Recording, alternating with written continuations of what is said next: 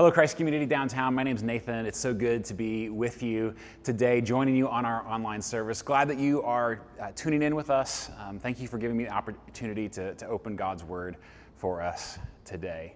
And I want to start by telling you about a time that I got to tour a mansion with a realtor, and I was certainly not in the market for this place. But let me tell you a little bit about this house. It was unbelievable. It's 15,000 square feet.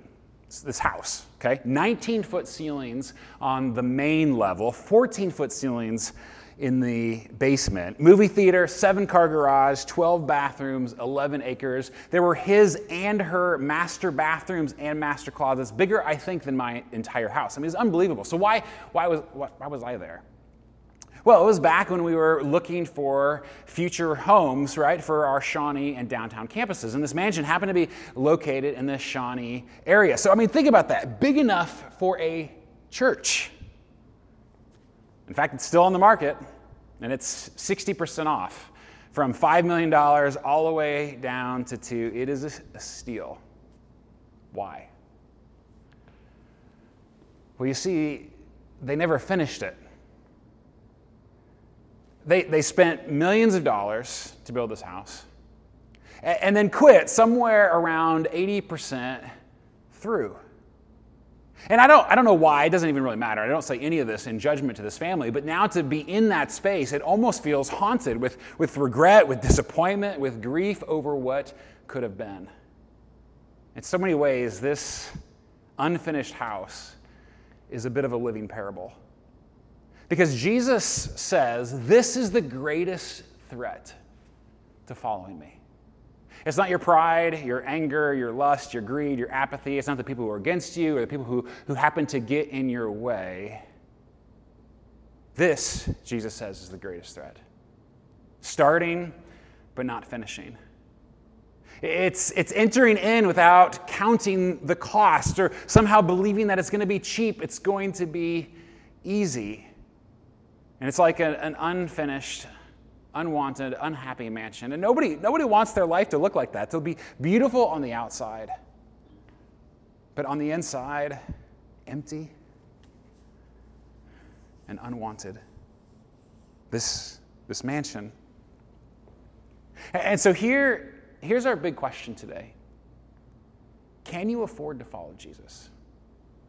Can you afford to follow Jesus? I know what some of you are probably thinking. Like, well, Nathan, of course I can, right? Jesus, like following him is free. And yes, it is free in the sense that you cannot earn it. And yet at the same time, it will cost you everything.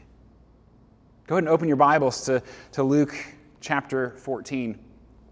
Because in this part of Luke, Jesus is still sort of at the height of his career. And so his popularity is soaring and the crowds are all around him. But you see, there's a big difference between following Jesus from the crowds and truly following him. And if I were Jesus at this moment, personally, like I would be really tempted to like kind of, like cool my jets just a little bit. Like don't say anything too offensive. Like you got the crowds here, they're loving you, like speak to them, right? Pastors are often tempted to avoid uncomfortable things to keep a crowd, but not Jesus. In fact, for Jesus, he is the most upfront salesman I've ever seen. There's no like fine print. There's no hidden fees here. He wants us to know the cost right up front. And listen again to what he says, verse 25.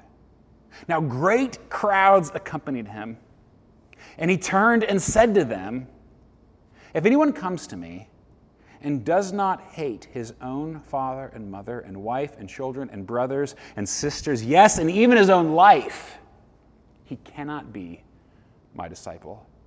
Whoever does not bear his own cross and come after me cannot be my disciple. Yikes.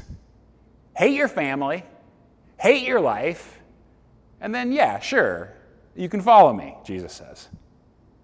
Now listen, a little clarification here, because when Jesus uses the word hate, it kind of gets lost in translation a bit, because we often think of the emotion of hate, like disdain for another person, like scorn for them, but that's not what Jesus means in that culture. Culturally, this word is not so much about emotion, but about allegiance, not so much about love, but loyalty. It's about when you're forced to choose. And the reality is, like, you will be forced to choose. Like, between Jesus and X, and no matter what X is, and man, I really love X, and Jesus, he wants me to go over this direction, and I don't really want to go that way, but you choose to go with him anyway. That's the idea here. So, can you afford to follow him? Because Jesus names two massive costs in these verses for us. Following him costs us our loyalty to others, and it costs us our loyalty to ourselves. Others and ourselves. In other words, becoming a Christian means every other loyalty in your life, every other allegiance, every other identity marker in your life and mine gets automatically demoted to second place, because Jesus will only be first. And so first, Jesus will cost you your loyalty to others. And the most extreme example is right where Jesus goes, right? He points out the identity marker, or the loyalty we have with our families, right? That's the most extreme back then, and in many ways it still is for us today. But what he's saying is, like, when the time comes, not if, but when, you have to choose between loyalty to Jesus and loyalty to your family. Who's it going to be? Jesus or my spouse? Jesus or my parents? Jesus or my kids? And I know, like, some of you are probably thinking, well, yeah, but Jesus would never make me choose between those things. And yet, when it comes to being generous or saving for my kids' education, when it comes to being faithful in attending worship on Sundays or spending brunch with that special person, when it comes to keeping the peace in my home, right? If you're married, just wanting to keep your spouse happy, right? And so you kind of look the other way about certain things. And again, not just family here. That's the extreme example Jesus points to. But we do this with our friends, our dating relationships, political parties, ideologies, movements, whoever our people are. Let me even give a really live example. Last week, I listened to a lecture by a former pastor named Tim Keller. He was a pastor in New York City. And it was a lecture at Princeton Seminary. And even though the lecture took place actually a couple years ago, it felt like it was written like for right now, this moment, today. Because in this lecture, he points out that there are 5 things that the historic Christian church held to as non-negotiables when it came to justice and morality. And they were all countercultural. But they would not waver on these things. These 5 things were so important, okay? So 5 of them, first of all, they were unwavering in their commitment to the poor. It was a non-negotiable, and it was completely countercultural, but they were going to care for the poor. That was the first one. They were also unwavering in their commitment to multicultural communities, for racial justice. Like, this was not something that they were going to fight about, and that was completely countercultural for them. And yet the church became the first place where multicultural communities, Jew and Gentile together, any kind of person could meet and gather. This was a non-negotiable for the early church. Another one, 3, that they were committed to a pro-life ethic. And even though abortion was less common in the first century, just medically speaking, it still happened, but it was less common. What would often be the case is if you had an unwanted pregnancy, you would leave the infant out to die. And Christians, not only did they refuse to do this, they actually went out throughout their city looking for those babies and adopting them. And 4th, they were committed to a radical sexual ethic of one man and one woman for life. Like, that was shocking then in the first century. It is shocking today, but that was the 4th thing. And then 5th, finally, they were committed to loving their enemies. They were not going to waver on this. And here's the point. Here's what I'm getting to. And this is what Keller points out, is that today in our culture, 2 of those things, race and poverty, look a bit like one political party. And 2 of them, caring for the unborn and human sexuality, look a little bit like another political party. And of course, the fifth one, loving your enemies, looks like just absolutely nobody today, right? And what he's getting at here is that we feel like in our culture we have to choose. Do I want to go with these two or do I want to go with those two? And Jesus is saying, like, don't choose. Like that is commitment to your ideology. That's not commitment to Jesus, because Jesus wants all five. Church, you do not have to pick between those things. And if you are passionate about all five of those things right now, it'll cost you friendships and family tensions. Like, you'll be berated on social media as a traitor. If you're a politician, you won't get elected. And if you're a pastor, people will leave your church. But you cannot pick and choose with Jesus. All of these are near to his heart. And again, this is just one example of the way we see this lived out today. But here's kind of the broader fatal assumption that I think we often make, and I myself included. We do this. We assume with any of our loyalties that Jesus came to take everything I already love, to take everything I already believe, to take everything that I'm already loyal to, and just sort of like sprinkle a little bit of holy water on it to kind of bless it, and then I can just move on and live my life. But the reality is, what Jesus is saying here is that he came to blow up all of our loyalties, every one of them, and to replace them with himself. It's not that those other things are unimportant, but Jesus comes first. Have you counted the cost? Verse 28. For which of you desiring to build a tower does not first sit down and count the cost, whether he has enough to complete it? Otherwise, when he has laid a foundation, is not able to finish it, all who see it begin to mock him, saying, this man began to build and was not able to finish. Like an unwanted, unhappy, unfinished mansion, haunted with regret. Who are you loyal to? Well, that's the first thing. Our loyalty to others, but there's bad news, because it's actually going to get harder, I think, for many of us. Because Jesus also wants your loyalty to yourself. And this is equally difficult for us to enter into, because we kind of live in a society that says, you do you, right? Be true to yourself, follow your heart. And if I'm honest, most often, I think if I'm going to be happy, it's because I'm going to be loyal to me.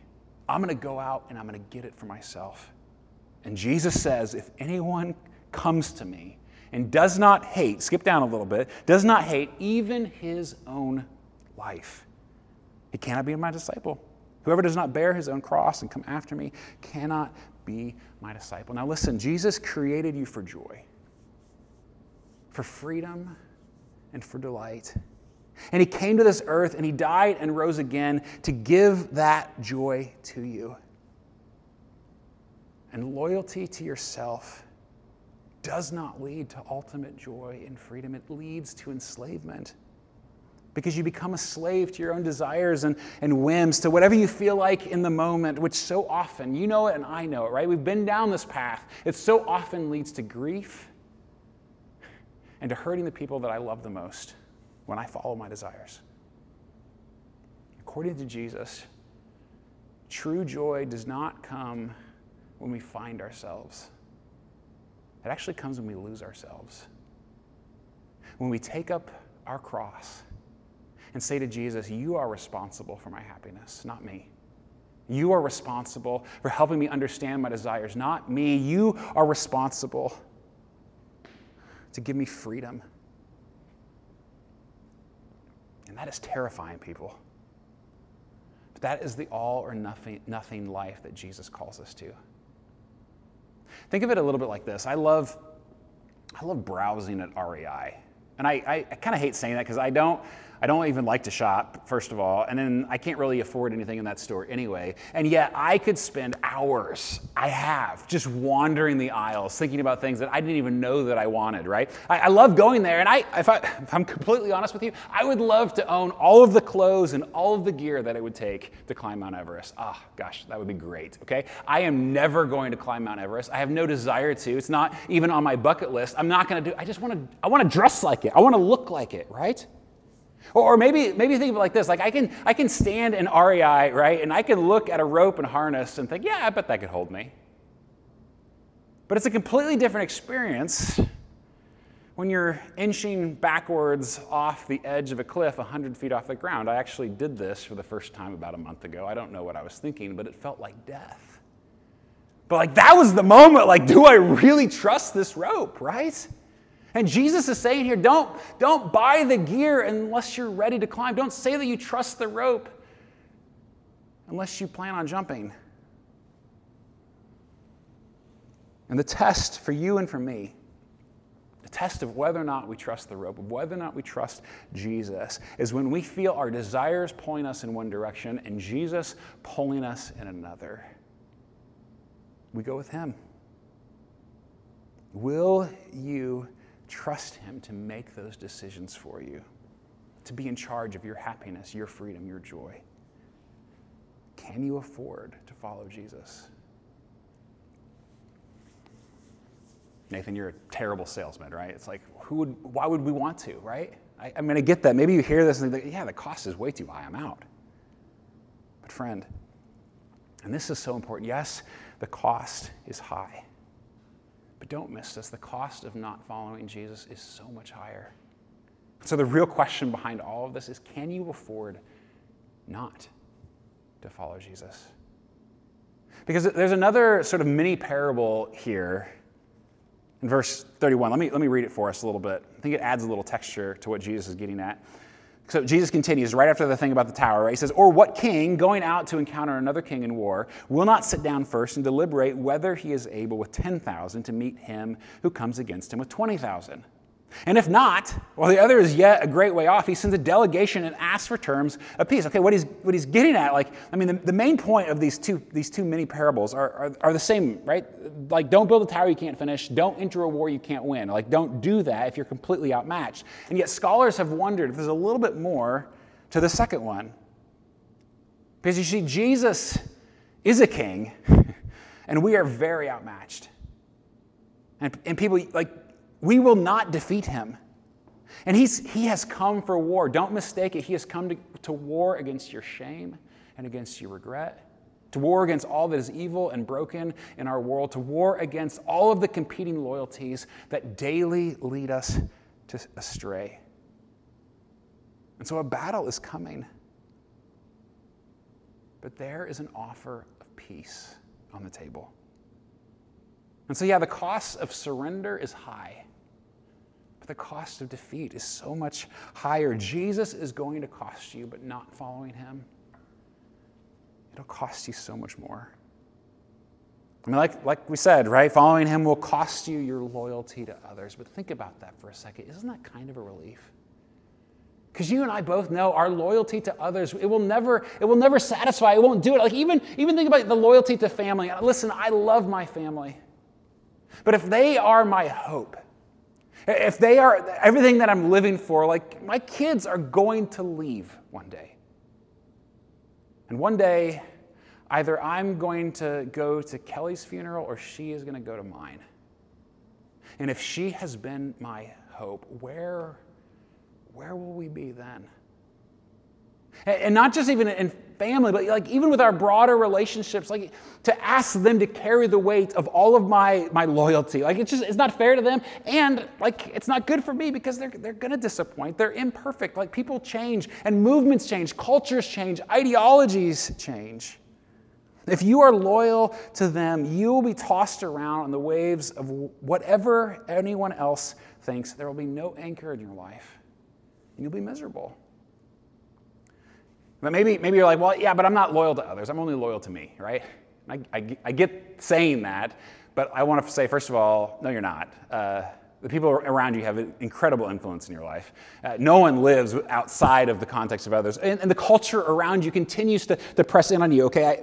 But let's just, for the sake of argument, say, yeah, you're only loyal to you. Even if that were true, listen, you'll have to do it all on your own. On your own to figure out the best life. You have to go through every one of your desires and decide which ones are good for me and should be pursued and which ones are going to destroy me and should be avoided. Right? Because our desires are constantly at war within one another, within ourselves. And you can't even keep your own rules.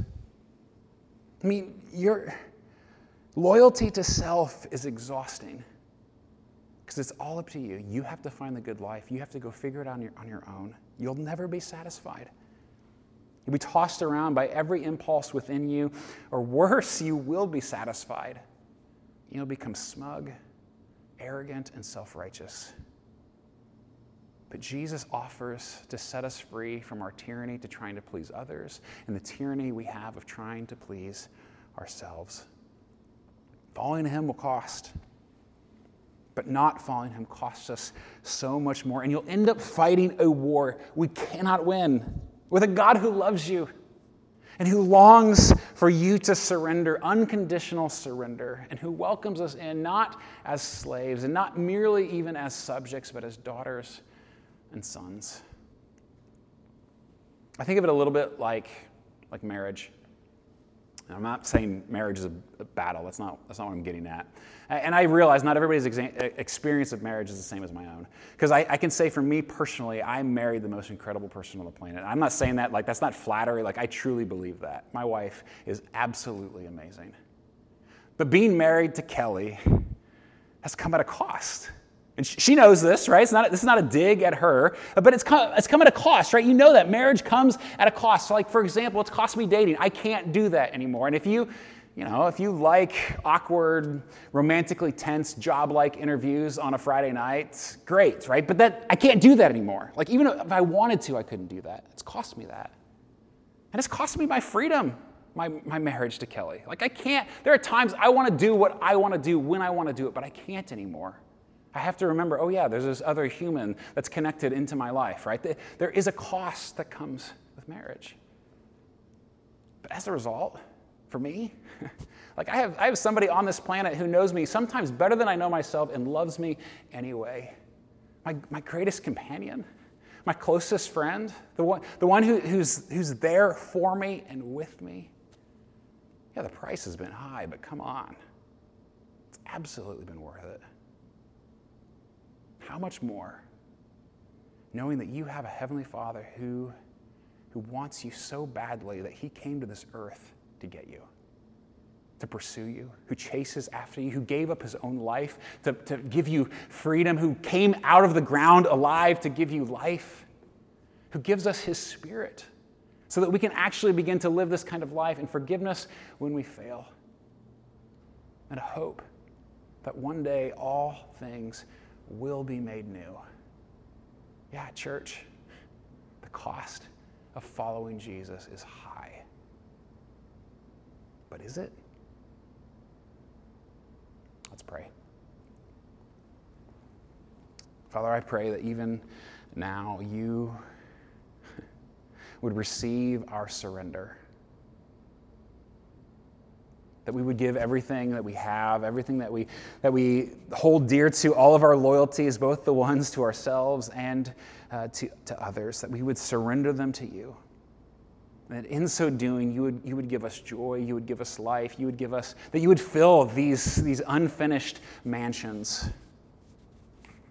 That you give us joy in your presence. And even now, as we come to your table, would you meet with us? Would this be a table, a meal of peace and of celebration of all that you've done for us? We pray this in Christ's name. Amen. Well, if you're a follower of Jesus and have the communion elements, now would be a great time for you to participate with us. If you need a moment, just go ahead and pause it and go grab those things. But on the night that Jesus was betrayed, he took bread and he broke it and said, "This is my body broken for you."